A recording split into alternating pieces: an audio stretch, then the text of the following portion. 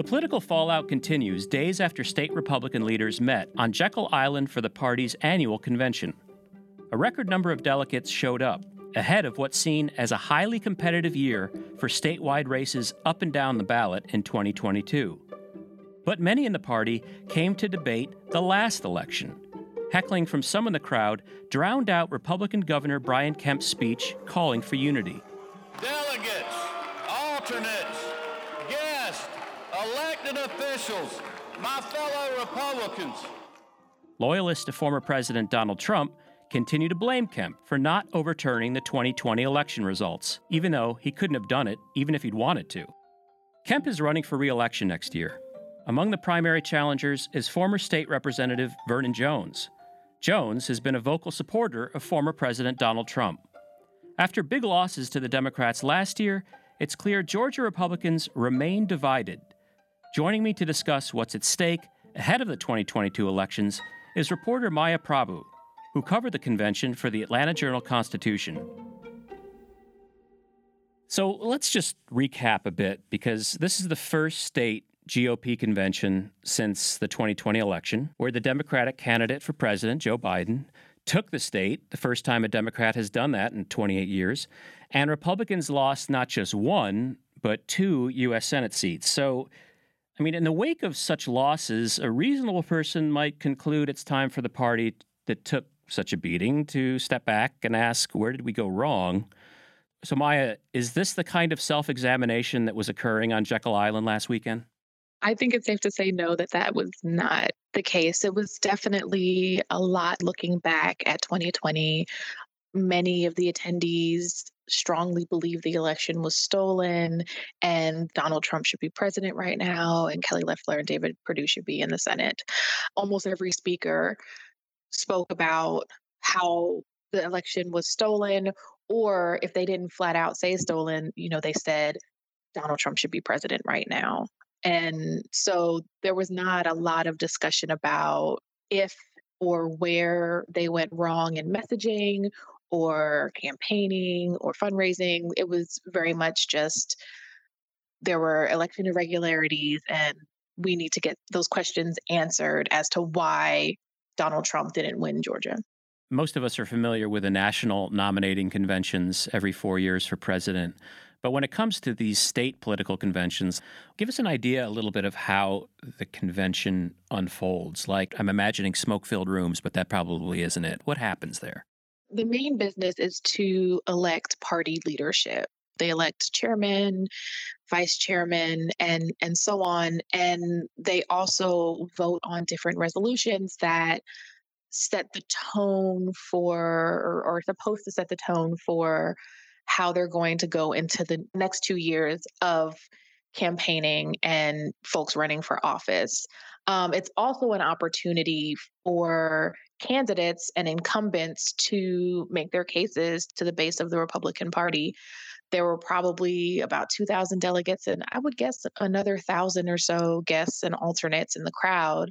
And the folks who travel to Jekyll Island from wherever they live in the state for something like this are typically the ones who are the most engaged, most likely to vote on election day, most likely to talk to their friends and neighbors about issues and candidates. And so it's an opportunity for them to make their case and get folks on their side heading into next year's primaries. And what was the mood of it when you were there? When you were just walking around talking to folks, how did it strike you?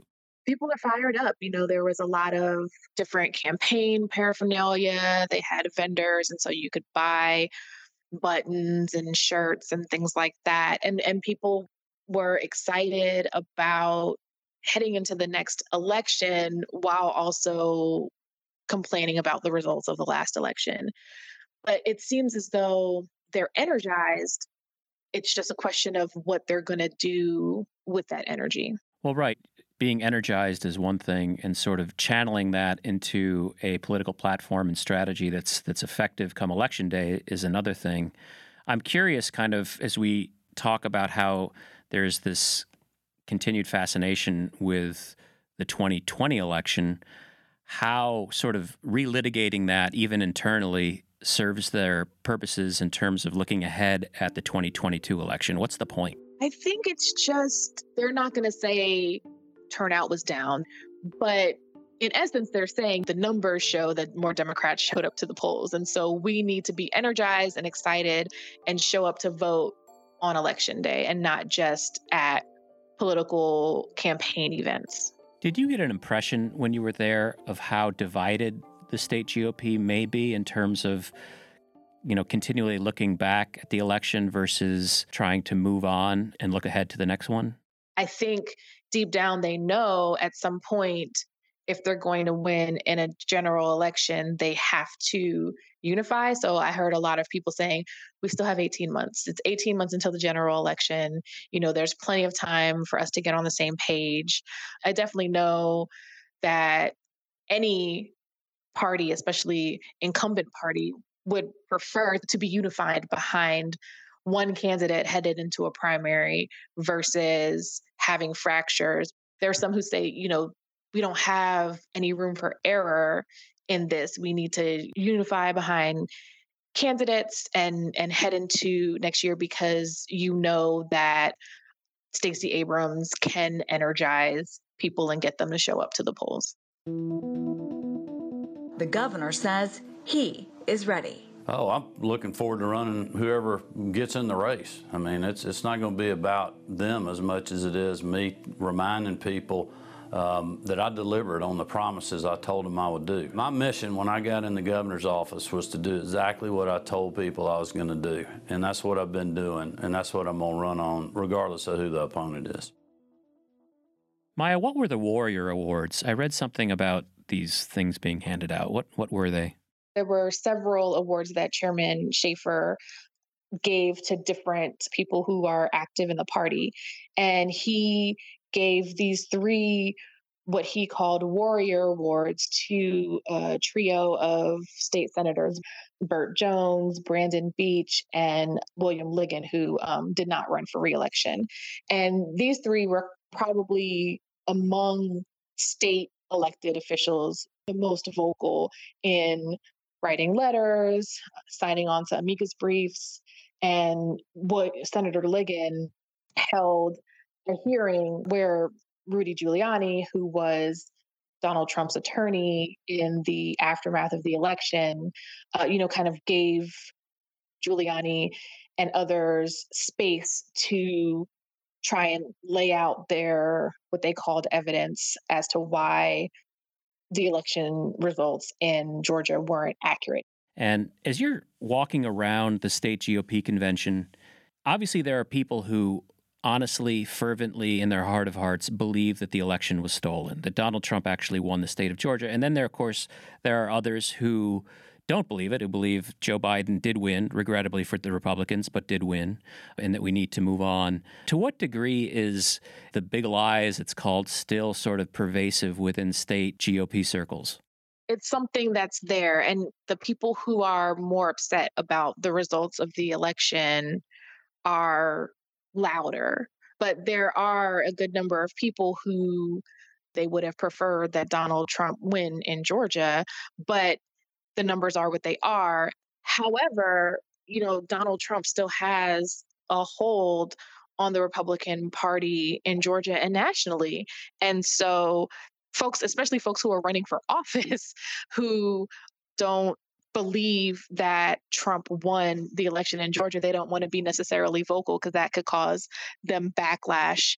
The former president has vowed to campaign against Brian Kemp. He has vowed to oppose his re-election efforts. But at the same time, he has yet to endorse any of the two primary challengers to Brian Kemp.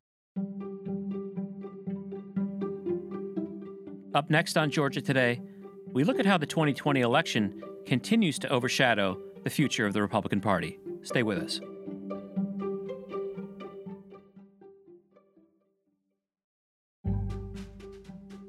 This is Georgia Today. I'm Steve Fennessy. I'm joined by Maya Prabhu, a reporter for the Atlanta Journal-Constitution, who covered last weekend's state Republican convention on Jekyll Island. Maya says the reaction from the delegates at the event stood out for its division, not so much over policy issues, but over state officials' handling of the 2020 presidential election amid baseless conspiracies alleging fraud. But many in the GOP leadership are banking that the state's new election restrictions will reassure Trump supporters to turn out for Republican candidates next year. Georgia's governor has consistently backed the new voting law, saying it makes it easier to vote and harder to cheat. Despite the backlash, he hopes to secure support for his reelection. Republicans still control statewide office in Georgia: the governor's office, the lieutenant governor's office, the attorney general's office, the secretary of state. And all four of those Republicans who are the incumbents now, to some degree, are on the defensive, it feels like, because of what occurred last fall. And in fact, Jeff Duncan, the lieutenant governor, has already announced he's not running for re-election. Was Secretary of State Brad Raffensperger there? He did not attend. If you ask his office, he says that he was not invited to speak, and Jeff Duncan said the same thing, and so they opted not to attend. He had a number of staffers there, but he did not attend or address the crowd, but his name was invoked many, many times and drew boos every time. Breaking news out of Glenn County. CBS 46's Yasmina Alston joins me now live. Yasmina, state Republicans passed a resolution concerning Secretary of State Brad Raffensperger, right? Yeah, Trayson, that's right. Delegates censured Secretary of State Brad Raffensperger for his part in administering the 2020 elections. Raffensperger, he is a Republican who is seeking re-election, but he wasn't at the party's convention today. Brian Kemp, of all of the incumbent Republicans, faces probably the most tricky of balancing acts because he is the incumbent. He likely will face off next year against Stacey Abrams. But of course, Donald Trump, when he was in office and after the election, was very much disavowing the governor. And so this put the governor in a very precarious place. How did he kind of go into this convention trying to navigate that? He showed up early before he was scheduled to speak. He could be seen in the hallways, taking pictures and answering questions from constituents. And, he did have to walk this tightrope, never saying the election was stolen, but also touting the elections law that passed this year that overhauled the way elections are run in Georgia. Unlike some fellow GOP officials who have publicly denounced the former president, Kemp narrowly managed to avoid a party censure. He was booed immediately as he came out. Once they settled, if he said anything that caused his supporters to applaud, people would try to boo to drown them out. And if he said anything that elicited boos, his supporters would try to applaud to drown them out. So I feel like that's a good way to kind of describe where the party is right now. What was the presence of Donald Trump there? I know he wasn't there in person, but to what degree was he kind of like an elephant in the room? Republicans very much invoke his name and tout their support for the former president, and many try to align themselves as closely with him as they can. There are some who are being billed as the more moderate Republicans here and nationwide who are like, look, the election happened. I wanted Trump to win. He didn't, but we have to figure out how to move forward because having two Democratic U.S. senators and an endorsement or the Democratic presidential nominee for a lot of folks is unheard of to them, right? So they're like, we need to focus on that and try and get these voters back or get more voters who chose to stay home to come out next year. But then there's this other faction who, they've been enamored by former President Trump since 2015, and they're just not letting that go. His presence was definitely felt. And then he also addressed the crowd with a recorded video. A video message from former President Donald Trump was also played at the convention, where he continued to sow doubt about the 2020 presidential election results and thanked his supporters. Mr. Trump was in North Carolina on Saturday speaking at the state's GOP convention. And I think going into the convention, some wondered if he would use that as an opportunity to again slam the governor. He didn't mention the governor's name, but he did share his support for the current and then reelected chairman David Schaefer, who was, one of the leading voices in Georgia trying to get the election overturned in Trump's favor. I want to also thank David Schaefer. He's been a tremendous chairman. He's worked so hard, and he still is. There's a lot of things happening. He's working very, very diligently. He loves Georgia, and he loves the people of Georgia, and so do I. I look forward to being with you. We're going to do a rally there in the very near future. So David Schaefer, the state GOP chair, was basically reelected for another term in that position? Yeah, so later in the day on Saturday, they held those elections. We're looking at, the next 12, 14 months or more as we gear up towards the fall elections in 2022, when the governor is up for re-election, as well as the attorney general, the secretary of state, the lieutenant governor, everything, all the state house seats, as well as one United States Senate seat. So there's a lot that's going to be happening. Coming out of the convention, where do you see the state GOP heading in terms of, I guess, adopting or proclaiming some sort of platform? Honestly, that's a good question, because that is typically the kind of information that we would be able to glean from a state convention. We kind of see what their priorities are going to be heading into campaign season. There are a few issues that they've been able to rally around. Anything concerning critical race theory being taught in schools, always abortion, gun rights, all of the typical talking points that conservative lawmakers run on as a platform. I think we're also going to see, this continued relitigation of what happened in 2020 and how they feel as though Donald Trump should have won. And a continued making Stacey Abrams, who we think will be running, she still hasn't announced, but Stacey Abrams as the Democrat, continuing to make her this boogeyman. Because I feel like just as much as Stacey Abrams motivates and excites Democrats, I feel like it's the equal response in the negative for Republicans, not only in Georgia, but across the country. So it'll be continued attacks on her from all sides, as well as this idea that if the election were really fair, Donald Trump would be president right now. Vernon Jones is at least one person so far who has announced he wants to challenge Governor Brian Kemp in the Republican primary. To what degree, if you could take out your crystal ball, are you imagining kind of a bruising campaign for the governor just to secure the nomination? Vernon Jones is a really interesting politician. He's been in politics for decades. He has always been a Democrat. He was elevated last year for being a, quote, Democrat who supported Trump. And it wasn't until January of this year that he announced that he would be changing parties, obviously with a plan that he intended to challenge Governor Kemp in the primary. People who like him really like him and are really excited by him. Vernon Jones is trying to reinvent himself as a far-right conservative, and in doing so, he's pulling Brian Kemp and the rest of the field further to the right of the party.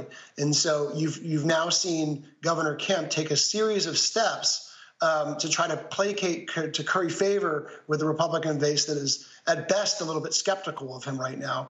He says things that could be viewed as controversial, that get folks fired up and excited. It kind of appeals to people in a similar way that Donald Trump initially appealed to people in 2015 and 2016. So it's really a question of how far that support can spread, and if that turns into donations, right, for fundraising, turns into votes. And he's also, I think, angling for an endorsement from Donald Trump. And if you remember 3 years ago, a lot of people credit that endorsement from Donald Trump of Brian Kemp with winning the runoff election against then Lieutenant Governor Casey Cagle. So it'll be interesting to see if Vernon Jones gets the endorsement and if that turns into more votes on primary election day.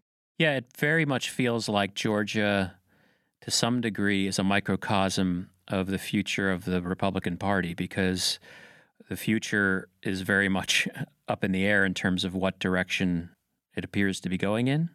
What are things we should be looking for that's going to help us understand better the direction the Republican Party may be going in? I think it's definitely going to be watching to see who all else announces for these different offices, right? It's possible that some candidate that we haven't thought of could announce to win a primary, Governor Kemp. We're expecting more announcements for the lieutenant governor's race. I think that's going to be the next thing, to see who announces and then what the reaction is from folks in the Republican Party to the people who announced that they're planning to run for these, especially these statewide offices. There have been all these rumors around Herschel Walker and whether or not he's going to get in for U.S. Senate. I was told he was definitely going to announce during the convention. Obviously, he didn't even show up. So there are all these questions and rumors swirling around out there. So I think the next few months give an opportunity to settle, because if you're going to be a serious candidate next year, you got to announce, I would say, by the end of summer, because you got to start raising money. And I think that's the biggest thing to look out for in the next few months, just to see if people actually make these decisions to get into the office or if they put their rumors to bed.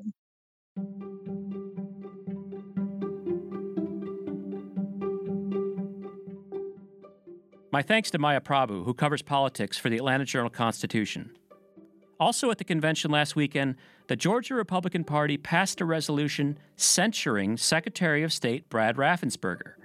The censure accuses the Republican of, quote, dereliction of his constitutional duty, unquote, for not bowing to former President Trump's pressure to overturn the election results.